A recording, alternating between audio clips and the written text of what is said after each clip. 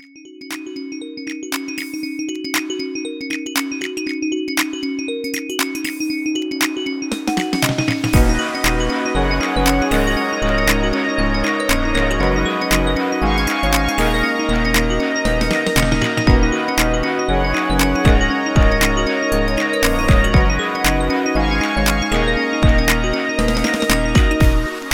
is P.S. You're Wrong, the podcast where we talk trash about the things people love to hate and hate to love, and we're your hosts, Shelby and Matt. And we're recording in the morning, so I feel like we both sort of sound, I know. we have like NPR voices now.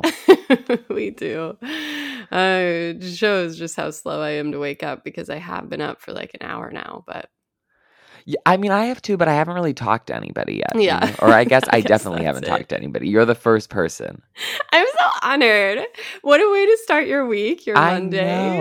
I know. My President's Day. How are you celebrating the presidents, Shelby? How am I celebrating them? Who's your favorite president? Who's my favorite?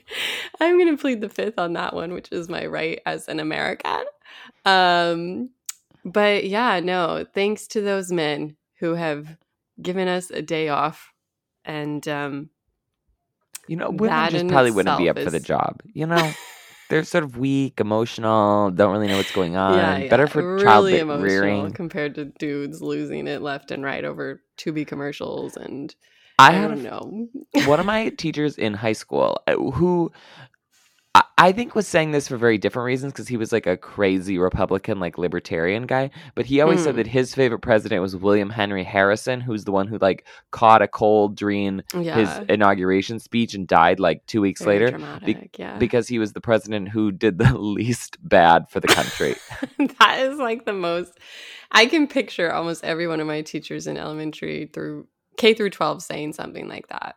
But now that I think about it, I am sort of like, it wasn't that negative. It's not wrong. Well, in any case, this is our last week before your extended vacation, your bougie trip across the world. Mm-hmm. And we celebrate that opportunity for you, but mourn the episodes lost. I mean, it could be like my maternity leave. You can just bring on a parade of people who you've been hiding someplace because you I'm texting knew people like, who wants to talk about 65? Is anyone going to see this? Hello? And everyone's like, what? I've never heard of this movie. And then they watch the trailer and they're like, oh yeah, no, actually, I'm good. I'm good. You know, it's great though. It's under 2 hours. So we're nature is the healing, William Henry Harrison we're leaving of movies. behind the 3-hour epic and returning to more palatable action film length. So praise be.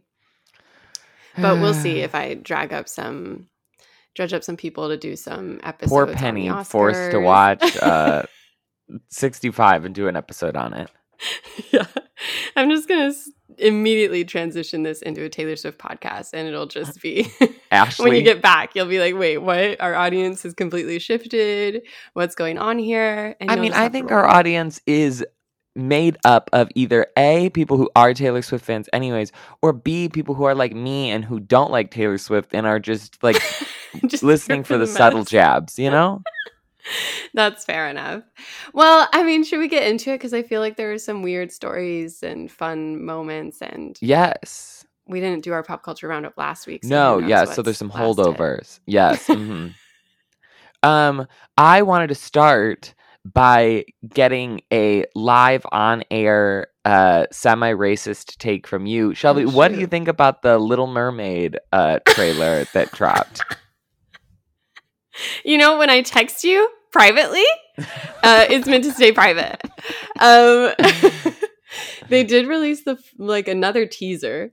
Yeah, because I watched it this morning in preparation for this ambush, and okay, good for you doing your homework. And I watched like 3 different clips, and of the ones that they've released, and I was like, wait.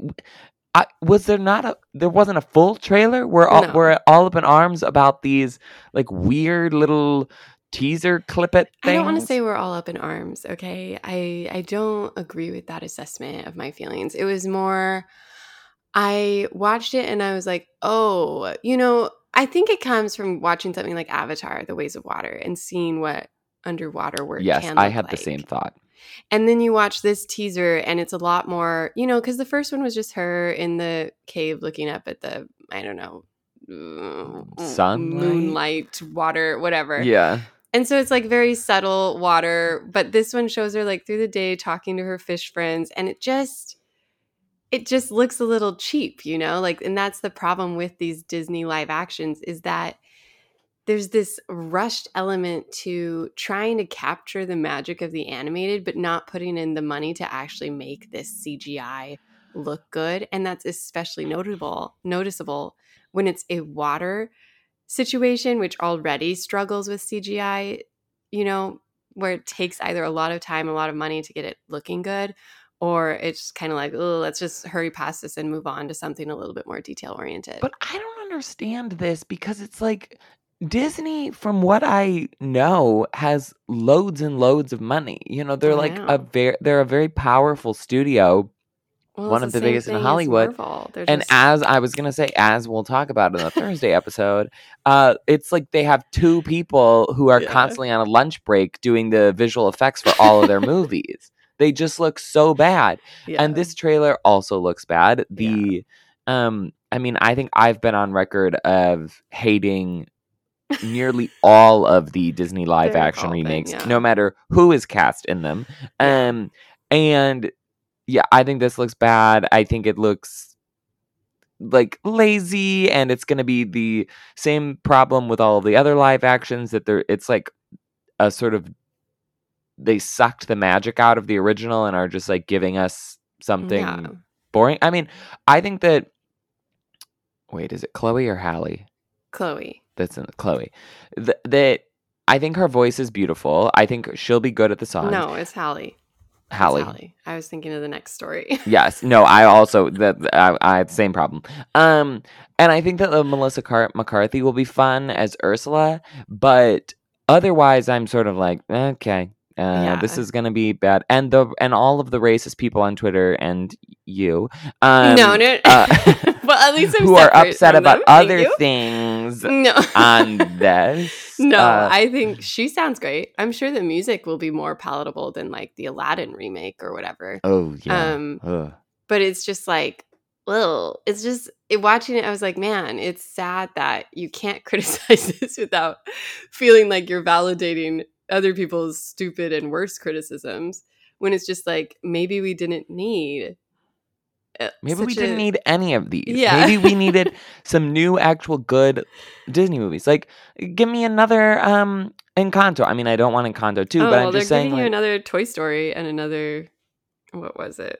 We're getting another Toy Story? Yeah, they announced they're doing a Toy Story 5 and a. Well, I saw the Lilo and Stitch live action. Lilo and Stitch live action, but they're doing another animated sequel, and I can't remember what it is. Is it to Pixar? Is it Up? Up to? No, actually. Called Up Yours. It could be. I think actually they did announce that Up was doing some sort of. Maybe that was a.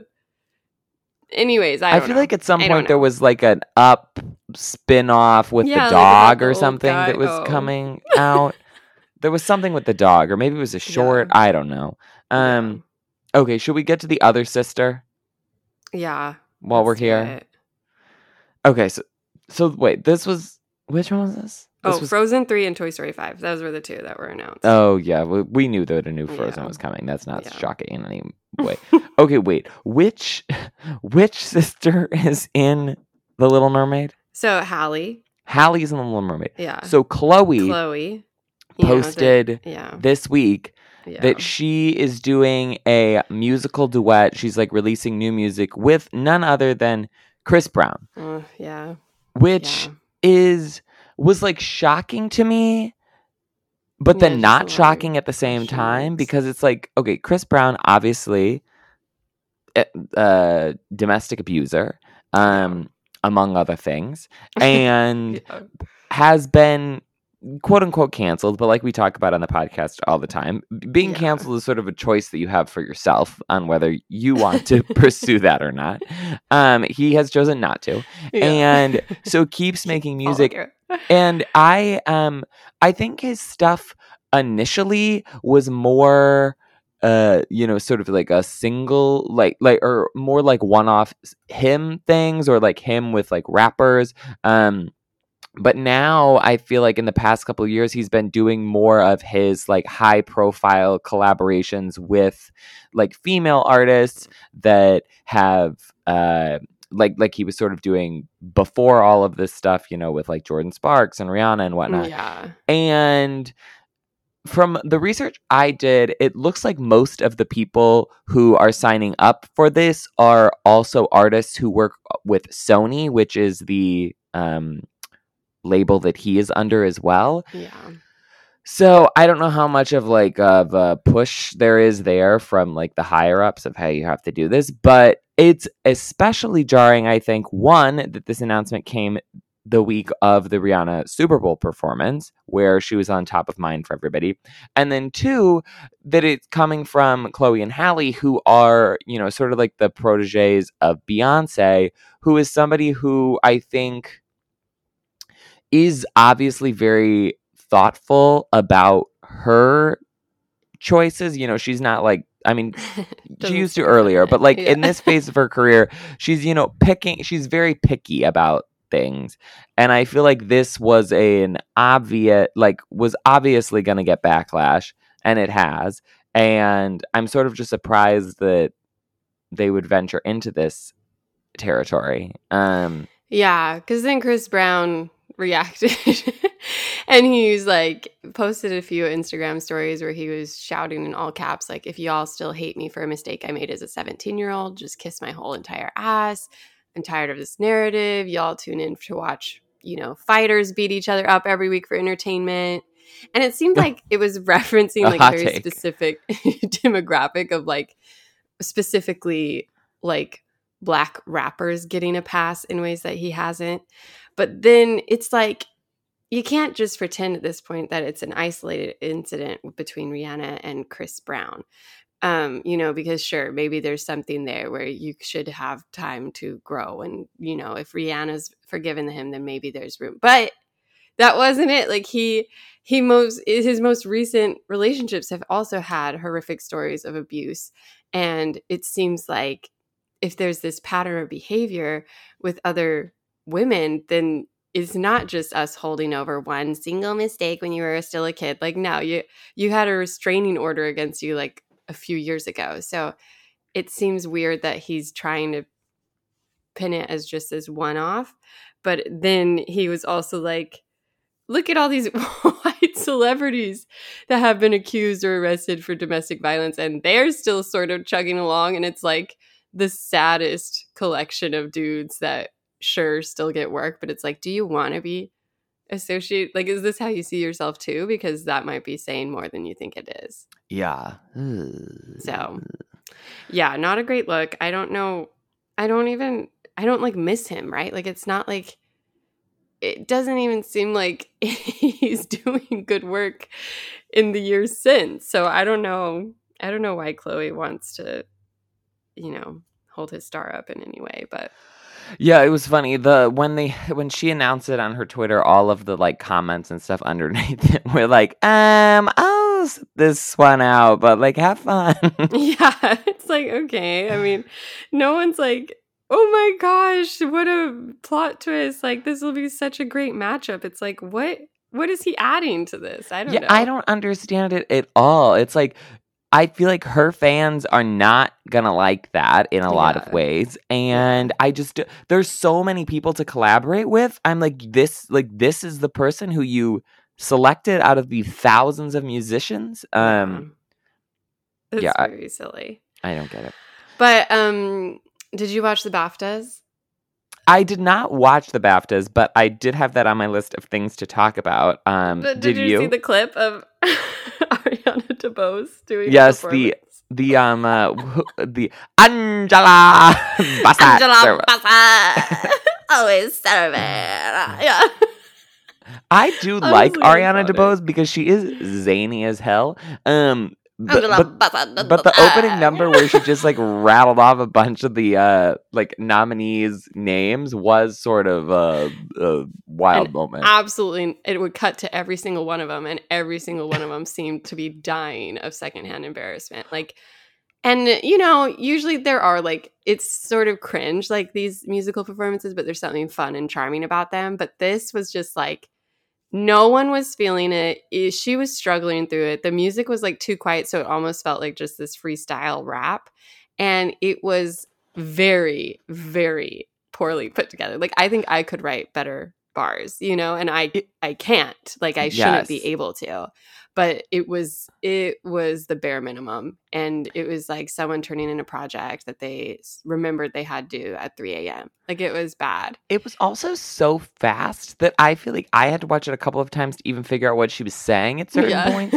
And I think that the audience, like, less of had secondhand embarrassment and more were just like confused, you know? It's like she says something about Angela Bassett and they cut to her, but it's like it's sort of like when you're out in a crowd and you like think someone here says your name, but you're not really sure and you're just sort of like startled. That I feel like is the look that everybody had on their face. They were like, wait, did she just say something about me? But what was that? Like, I don't like what did she say something about? Oh, now she's talking about someone else. Yeah. Like, it was just so fast, the cuts and everything. Yeah. But overall, the BAFTAs were sort of a little bit of a hot mess. Yeah. In general. Well, and it's sort of like seen as a precursor to, well, not a precursor, but it adds a data point for the Oscar predictions.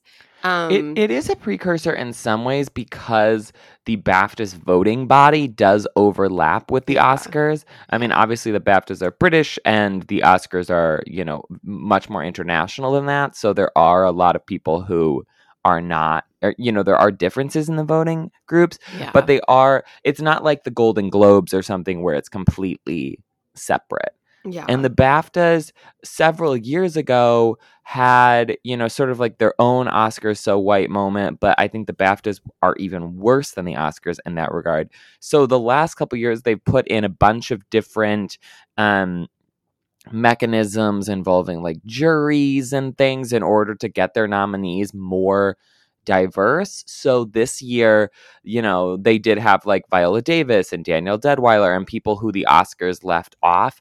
And the nominee lists are a little bit more off the beaten path at times. They're taking smaller things into consideration. But then the winners themselves this year were a very, very white group of people. And even a lot of the sort of quote unquote favorites or leaders in groups lost to like whiter counterparts. Like Angela Bassett lost to who won that? The Banshees of Inisherin. Oh yeah, to Carrie Condon. Ke Huy Quan lost to Barry Keoghan from the Banshees of Inisherin. But then it was weird because you would think that Colin Farrell would then have won for Banshees because obviously they like that movie, but that went to Austin Butler for Elvis, which is like truly the most terrifying dark timeline. Like when we were worried at the beginning of this award season that it was going to be Brendan Fraser who won for The Whale over Colin Farrell for Banshees, I was like nervous. But now I'm like begging for The Whale to win that award over Elvis because I think he's just so bad. And he's not as bad as, it's not like watching Rami Malek. Like I don't want to have to go to bat for Elvis, but like Austin Butler, if you take him out of the movie and just have his performance as Elvis, don't you think it was like good? I'm going to say no, but I don't know if that was because of the script itself or the performance, because I remember us talking about this when the movie came out and saying like he is a character who you don't know anything about in this movie. Like you get to the end of Elvis and you don't have a sense of like what he felt about things or you know his character development. He does not have that many lines in the movie. It's mostly other people doing things and him sort of just standing in the corner like looking sheepish, and then his lines that he does have are like And really, I mean, like, yes, are the like musical sort of numbers that he has to perform well done? Yes. Does he look like Elvis when he's doing his dance moves and whatnot? Yes. But is that a performance that deserves an Oscar over some of these other, Yeah, I okay. think, much more nuanced roles that involve a lot of, talking and acting and things besides like just getting into one weird accent and sort of mumble whispering for I don't know. Paul Mescal, I didn't 2 even know if hours? he died or not. So is that Yeah, even well, that's talent? your problem, Shelby. That was you like on the phone or, making dinner or whatever while you were watching After Sun and not doing a close reading. Because I've had multiple conversations with people since then, and they were like, "Oh no, it was very clear." I'm So pretty sure I even read the Wikipedia article and it said that he just abandoned her. no, we But looked at the anyways, it doesn't Wikipedia. matter. It doesn't matter. Okay, Austin Butler won, Kate Blanchett won. So do you think that changes your guesses for the Oscars at all? It's hard to say Yeah. because, I mean, the other big thing that happened was that um, All Quiet on the Western Front won Best Film and a bunch of Oh, yeah. other sort of technical awards. So for the most part, really nothing except for, I guess, Kate Blanchett that was a perceived frontrunner won. Um, Yeah, but isn't that always the British way? They're just like, well, yeah, mm. but usually they go for like if they're voting for things that aren't the front runners, they're going for more British things. And Yeah. like so the Banshees wins over Angela Bassett and Ke Huy Quan. I sort of am like, okay, I think that was just like a Yeah. British thing. The SAG Awards are this weekend and will, I think, have a much better sense coming from that because SAG is a awards body that includes lots and lots and lots of Oscar voters.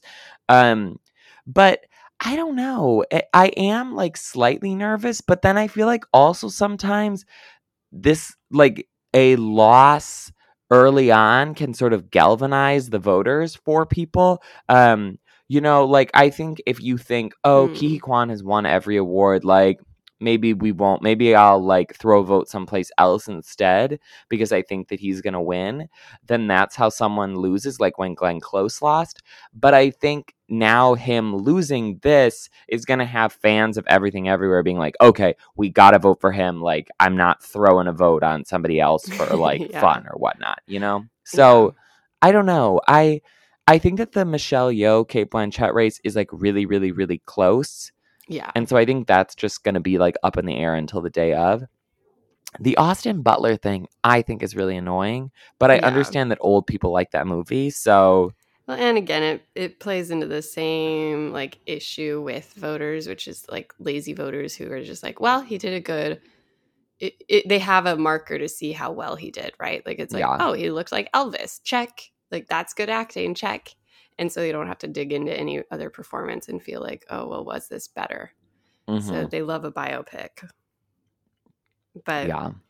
yeah, no, it'll be interesting to see the lead up and through these other awards, and then obviously the Oscars, which you'll be reading about on Twitter across I the mean, I'm world. gonna try to watch them, but I will be in like Kyoto and they will Yeah, be early in the morning, so I don't know what I'll be. yeah, We might be like out doing things rather yeah. than me being at No, home as in you bed, should. but I'll try to watch them at some point. Yeah. Well, the other interesting discourse that happened this week is around Penn Badgley talking about sex scenes in You. Oh, I didn't see this. Oh, you didn't? Okay, Mm-mm. perfect. So he is in You, which is a Netflix show where he's a stalker and there's a lot of sex. Like not like a lot, like it's not like HBO sex, like it's never like too gratuitous because it's Netflixy, but it's definitely like meant to be this steamy sort of like creepy show. And so as season 4 premiered this week, he was talking about how he asked the he asked the writer like, "Oh, can I just not do more intimacy scenes?" And she was like, I guess we can slow it down. Like, we'll just do a little bit less." And he has this podcast. So you get a lot of Penn Badgley like takes on the internet. And the way he talked about it was basically like, I care about fidelity to my wife, and it's just like a thing in my life where I don't feel comfortable doing it anymore. And on one hand, I'm like all for boundaries, and like, you know, I don't think actors should at all be forced or feel pressured to do sex scenes. But the way he talked about it just seems like something happened in his personal relationship and he needed to tighten up the ship a little bit, and his wife, or he was maybe caught doing something and now he's all in on fidelity, right? And the way he talks about it just plays into this discourse that's been happening where it's sort of like this Puritan kind of, we don't need sex in movies. And there will be like a Twitter thread that goes viral every few days about like what it adds, and like, don't you miss the 30s, 40s, 50s where you could get a story without this sex? And then there's all this like weird conversations about like consent and how audience members don't consent to seeing a sex scene. And then also maybe the characters don't consent to having an audience watch them, which that's just a little too out there for me. But I've also like been someone with who's like vacillated between, you know, I think sex scenes in movies and TV shows often lead to people who don't have power in their discourse, like with Zendaya, who has her no nudity clause, compared to the other cast members of Euphoria who don't have that, who then have to do these weird scenes that were written by some dude and are now acting it out in front of other people. And it's like that level is kind of like, what are we doing here? What does it add? But this like turning point in the culture's zeitgeist to be like, we need to go back to having laws against sex in films just feels like a big step back into a kind of, I don't know, like criminalizing something because an individual is uncomfortable instead of that individual being responsible for screening what they intake. It just isn't a great look. Yeah. And I mean, I think the censorship thing is like very alive and well at the moment with all of the like library book bans and stuff, which is a little crazy because I feel like for a while that seemed like we were kind of done with that. You know what I mean? I think like in the early 2000s, you know, I remember lots of things about like bookstore displays and stuff about like banned books and whatnot, and how, you know, like Hitler burned books and all of this. And even in my like very conservative circles of people, the idea of like banning books seemed not great. Like, you know, you might say like, okay, well, our family's like not gonna read whatever, but like trying to rip things off the shelf or get things, you know, canceled wasn't the move, where now I think it feels much more like in play for people. The sex scene thing, because now that you're saying this, I saw articles and tweets and stuff about sex scenes. I just didn't realize that this was the impetus for it. I mean, yeah, on the Penn Badgley specific side of things, I think that filming sex scenes looks hella awkward. And so if I was an actor, I probably would not necessarily want to do a bunch of them because it's like, it's very physical. There's lots of people around, you know, you're not wearing very many clothes. It's cold. Like, I don't know. It just like does not look fun to me. But then in the same regard, I'm like, I don't think sex scenes are what is causing like infidelity because again, you're doing something in a room that has like 70 people in it. Right. So if you're worried about, like, if your wife is worried or you're worried about whatever, it's like, okay, well, I mean, she can come to the set when you're doing it if you want to. Like, and if you're feeling feelings, then you need to rethink, why is this like turning me on? What is this saying like about me? Yes. But yeah, the sex scene in movies thing, you know, I agree with like the Sydney Sweeney sort of instance of these people who are kind of who are up and coming actors who are sort of forced to do like nude scenes or topless scenes just because that's how they're going to get into these movies or TV shows. And so I think that is like a class problem. But as far as like watching stuff, it's like if you don't want to watch something, you don't have to. There's Yeah. lots of websites online that very explicitly list like what types of scenes are in which movies and TV shows. So it's not like you don't have a resource and are going into these things blind. Yeah. And yeah, Republicans, they're always trying to But just that's screw what's weird things is up a for the lot of rest of it, us. there's like this weird pull on the liberal side to be like, we're so woke, we understand the like layers of this that we don't want it. Like we shouldn't, the consent matters and like we need to get away from it and we'll criminalize and make laws and rules and protect. Like it's like, I just think there's this pendulum swing that Well, comes every few, mid yeah, generation. And it's like, I get that. I mean, my thought on like nudity, sex scenes in movies in general is movies and TV shows and books are trying to portray things that happen in real life. yeah, And the unfortunately, sex is something that lots of people are doing all the time and is very real, and is very important to the procreation of the planet as well as just like romance. See, There's guys? so much sex in the world, Yeah. and if you're going to be telling stories about the world, you have to be able to include that, or otherwise it's like, well, what's the point? I mean, it's sort of like, I think violence is similar, where is violence always like the most comfortable thing to watch?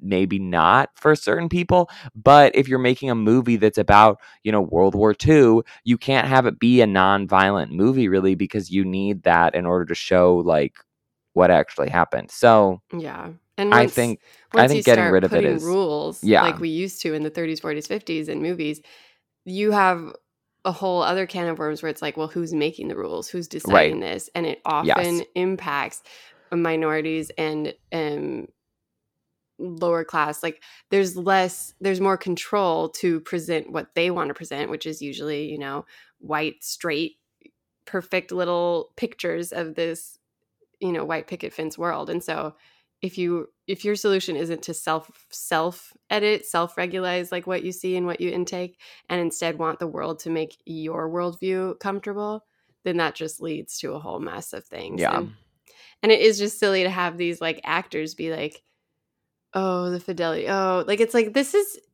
this is your job and you can negotiate that at your job, but to pretend to make it a moral issue that applies to everyone in your industry, it's just like, well, I don't think so. Because in the same week, Alison Brie, who's acting in a movie her husband Dave Franco is directing, she's having sex with this, her acting partner, and she's like, yeah, I mean, we're actors, this is our job, so it's not weird that my husband's directing me here. We have an understanding. And it just seems like maybe that's a healthier take for this industry in particular. And I'm not saying like, if Penn Badgley doesn't want to do sex scenes, he doesn't have to. But to pretend it's like no one should, or this means I'm unfaithful to my wife, it's just like, well, no, that's a you yeah. problem. Yeah, that's like not wanting to do scenes where you're like stealing something in a store or Yeah. whatever. It's like, because I don't agree with theft. It's like, okay, well, yeah, but you're not actually stealing anything right Yeah. now. Yes, gotta love actors. Yeah. Do you have anything else, or should we get into love it or hate it? Um, no, we can get into love it or hate it. Okay, what did you have? You had something that you want to talk about? It was just like this small corner of the internet tea about this creator who looks like Taylor Swift a little bit. Oh, yes, I saw this. Mm-hmm. And so it all started with, her name's Ashley, and she started TikToking in like during the pandemic, and people were like, you look like Taylor. And so then suddenly her content becomes much more focused on looking like Taylor, where she'll like do her cat eye makeup, her red lipstick. She even does her hair like Taylor Swift. And she'll like dress, and she'll do like, oh, sing along to this, or she'll just do trends where it's sort of like Taylor specific. But Mm-hmm. anyways, she got this video where she was invited to the Grammys. She's like, oh, I'm partnering with the Grammys. And then the day of the Grammys, isn't at the Grammys, and she posts this series of videos where she's like, I was scammed. This group told me that they were going to that they got me a ticket. I was going to walk the red carpet. I would do content videos for them. But then when I flew there on my own dime, they said, no, my ticket doesn't exist. I don't have anything. And so then everyone was like, you're lying, you're lying, you're lying. The Swifties turned on her so fast. And they were like, you're a creep, you're a freak. Taylor Swift probably didn't want you there because it's so weird that you just are there for her, that you just look like her and that's your only Wait, so they think that popularity. she never went, or that she didn't? She did not go. They think that she was lying at first about being partnered with them, or that she was deluding herself, thinking that she'd walk the red carpet. And then someone posted this like change.org petition about like, get her off. She's a harassing Taylor Swift. And then Ashley, creates her own petition on change.org where she's like, this is to stop cyberbullying, harassment, and defamation towards myself. Please sign to like, I don't know what she thought would happen, but it's just like a petition to protect her from people being mean to her. Which one has more signatures? I don't know. I didn't follow that, but it got enough attention that Rolling Stone interviewed her and like did a profile piece on her to like get a sense of what's going on. And it's such a funny read because they seem so confused by her existence, because no matter how they push her, no matter how they angle it, she insists that she's not an she's not like a performance, like she's not an impersonator. She's not acting like her. She's not trying to be a Taylor Swift lookalike. She doesn't get paid to be a Taylor Swift lookalike. She's like, I'm just who I am. And if people think I look like Taylor Swift, then that's them. But I'm not like trying to do anything specific with Taylor. But it's like her favorite number is 13. She bought a cat breed like the ones Taylor Swift has, and she named it after a Grey's Anatomy character, which is also what Taylor Swift did. And it's like everything she does, she like holds her pin like Taylor Swift does, which is that very unique, weird looking grip that's not the average way. So it's like you've built this enormous platform off of looking like Taylor Swift, but then you deny that even as she emulates the style. And then it's just like the Rolling Stones is like, well, what are you doing here then? Like, what did you think you'd be doing at the Grammys? Like, what do you think people are watching you for, if not this? And she's just like, no, it's just me. But it's just like bonkers to digest this woman's content and be like, you're not fooling us. Like, you know, like it's like someone told you looked like Taylor Swift in sort of passing and you ran with it. And that shouldn't be, you should be able to roll with that and say like, yeah. Well, because wasn't she the one who was in the video where she was at a concert or something and people thought it was Taylor? Maybe. She was like walking down the street in New York once, and like a fan stopped her. And she's like, oh no. And she even like talks like Taylor. Like she has these quirks in her laugh and her mannerism and the way she uses her hands to like hide a smile. Like it's just like eerie. So it seems like a lot of time and attention has gone into this. But at the same time, she's like a mother of two. She was a whole like. How old is she? I mean, I thought she was like 16. Oh no. She's like probably mid to late 30s, I'm guessing. But yeah, it's just like, and that's the thing, is like Swifties can be mean. No one deserves death threats. Like she's not going to go and murder Taylor Swift. Like it's not an always obsession. Sending death threats. I'm like, what? Like what? I don't know. What is this about? Like why? I don't know. It's this parasocial relationship where stans feel like they have a personal connection to the artist, to the actor, to the star. And so when someone comes after them, it's like someone coming after your own child or partner or something, and they just lose their minds and they just act insane. And I wouldn't go to her page and like bully her or leave mean comments or whatever. But it is like just it's a weird hill to But if she's listening to this podcast, but she will feel bullied by this podcast. Yes. And she might start a change petition. And to get us canceled? Oh my gosh, we can only hope. It seems like the easiest solution is to just stop. You know, it's like it's a pretty easy fix. Could we start change.org she's not making money off of it? Petition to get listeners, do we think? Yeah. Should I start doing Taylor Swift impersonations? Yeah, you should. Could do it. I think it'd be great. I mean, it's sad that her audience turned on her so fast, and I'm sure that's whiplash for her. But it's like she claims she wasn't making money, that she wasn't even she has 1 million followers on TikTok, but she says she's not making money through the TikToks. And so it's like, you just can stop putting on red lipstick and everyone will go away, you know, lay low for a little bit and you'll be fine. But instead she's doing change petitions. She's doing profiles with Rolling Stone. Like, she's digging her heels in a very strange way. Okay, here's a question. Do we think that this is this is for some bid to meet Taylor? I don't know. I think at this point, well, that's the thing, is Taylor Swift did comment on her video once, like I guess probably right when Midnights was being teased. And Taylor Swift was like, I showed this to my mom and she says, you look like me or something. Like, just a throwaway comment. Uh-huh. And then Ashley posts a video reacting to this comment where she's like weeping and she has the same curly haired banged look that Taylor Swift's been doing. And she's like, your mom is like a second mom to me. This means so much. And it's like, okay. Your mom, you've never met her mom. So interesting. But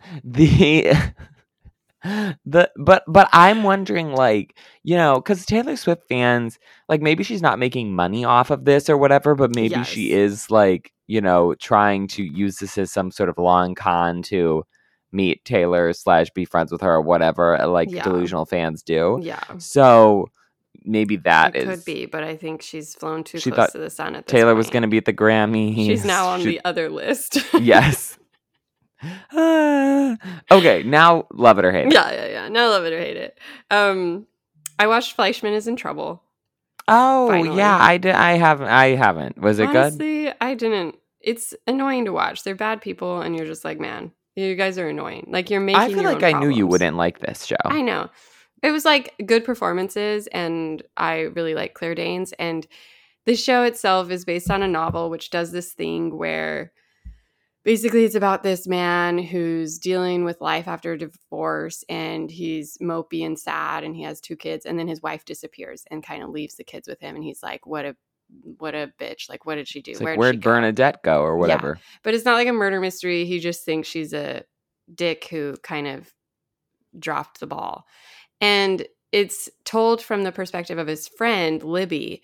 And so she does the narration for the whole show and the book, where it's like explaining things from his perspective. And then at the very end, towards the very end, like in this 3rd act, there's this twist where she sees the wife. She sees Claire Danes' character and realizes, like, oh, wait, she actually had a nervous breakdown after one trauma too many. Like, you get this really empathetic look at her. And it turns out the whole novel, the whole book wasn't really about him at all. It was about women and their placement in marriages and their placement in this world and trying to have it all and working and losing themselves. And then even the finale is about Libby and her marriage and like what she wants to fight for and what she feels she's lost through this marriage and this choice of the white picket fence and whatnot. And so it was like, it was like interesting, but these are made up problems by people who have enough money to solve their problems, which is mental illness. But instead they just have to pretend life is unfair to them. And it wasn't like, I think it's meant to like show a very specific group of people. And so it wasn't like parody or satire at all. But it's just like, I don't know. It's exhausting to spend time with them in some ways, because it's like, while they acknowledge their privilege, it's also like they're not utilizing their privilege in meaningful ways and instead just focusing on these problems they have, but not doing anything for them. And I don't know. There was this interesting article from The Cut, which was about how it was anonymous New York moms, like in a similar tax bracket, talking about how the Fleischman show, they felt like seen for once. And it's like these sad working moms who are making like $400K a year, feeling like they're still exhausted, they're still burnt out, they're still not happy. And it's like, how much money would it take to be happy? How much money? And it's just like, they're making $400K a year. Wait, what are their jobs? Yeah, they're just like high profile, like,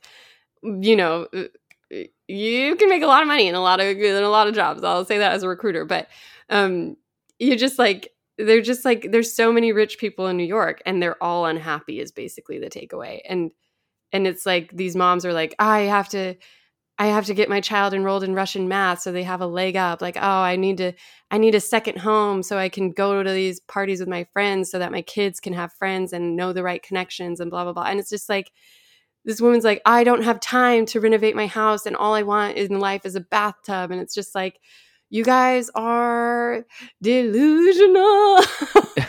Well, I think truly the like comparison is the thief of joy Yeah. quote is so true. Yeah. And when you're running in these circles that are obsessed with the weirdest crap, Yeah. then it's very easy to also become obsessed with that. And Yeah. then, it's just like you're constantly having to try to attain these new levels and you're never satisfied. And Yeah. and also I think, like relationships are what makes people happy in a lot of ways. And if you are like working crazy hours and then having to schlep your kids all around to different things, like how much time do you have for actual like solid, like caring relationships with people? You probably don't have much. And And so I think that's the that pitch of sounds, the show. lonely too. So it's fine. But yeah, it's sort of like these are problems that you have made for yourself. Yeah. Like if you decided that you didn't need to renovate your house, then Yeah. like you wouldn't have that as a thing to worry about. I'm not worried about renovating my house exactly. because it's not an option to me. So Yeah. It's just like, it's sad that they're unhappy with so much, but it's like, I'll figure it out for you. I can take this money and have a good time. But to each their own, I guess. So I've been catching up on all of the Oscar nominated movies. I think I've down to 2 left that I haven't seen. But so this week I watched the documentary Navalny, which is on HBO Max. Have you seen or heard about this at all? No. I feel like you would like it. It's so it's about this Russian politician named Alexei Navalny, who is basically or was, I guess, the main sort of antagonist to Putin.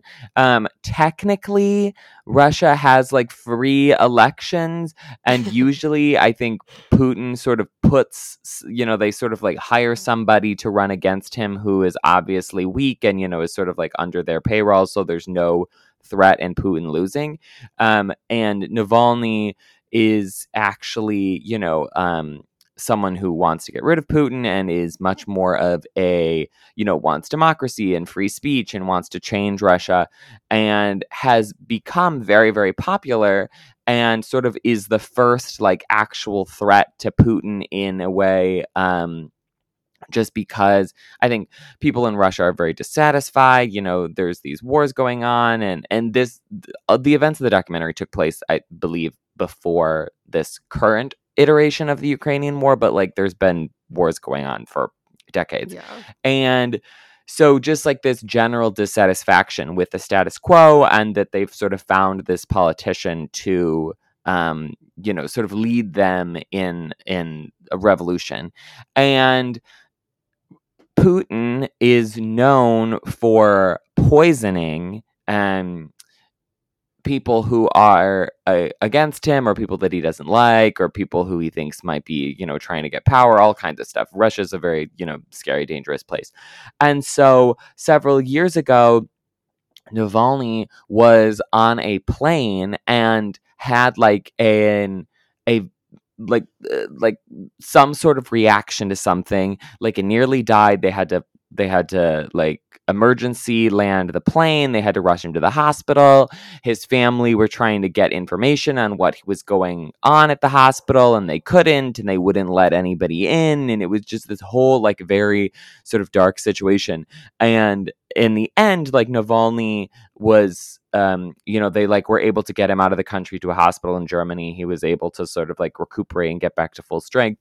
But the whole point of the documentary is that this man is like believes that he has been poisoned by Putin. And so it's him and his family and this team of, sort of like journalists and investigators trying to figure out what happened to him, like why he had this, attack of some kind, who was behind it, was it poison, and all of this. And it's a fascinating story. It's an interesting tale, sort of about Russia and what it's like there, but also the like journalism angle of them, looking at sources and doing these calls and going through, different like bank records and stuff is very, very interesting. And one of the, I guess, funny things about Russia is you have all of these people who aren't paid very much money who are in charge of, data and security and stuff. And so while it's not like the US where there's lots of public records, it's very easy to get records and files because you just have to pay these like low income people enough money to get them to give them to you. And so this investigation is like completely unlike anything you've seen before because they're like going around basically like bribing all of these low level Russian like workers for this information. But it's a very good documentary and really interesting. And especially if you don't know anything about the story, I think it's fascinating to sort of like watch the twists and turns of it. And yeah, it's nominated for Best Documentary this year, which I think is a really good category. And I really like this one. So interesting. Okay. Worth checking out. Perfect. Well, worth checking out too is our episode Thursday about Ant-Man and the Wasp, Quantumania. Yes. Quantumania. Yes, which everybody is saying worth checking out that movie. Yeah. No one has criticized it at all. 100% across the board. 100% on Rotten Tomatoes, and we are going to maybe be the first dissenting voice. Unclear. We'll see. You'll have to tune in. Yes, and that'll be our last episode with both of us until the end of March sometime when I get back from Japan. So if you are going to miss us, you better listen in. Mid-March, but yeah. Mid-March, whatever. Like early, yeah. I'll be back March. We'll figure it out. Okay, bye guys.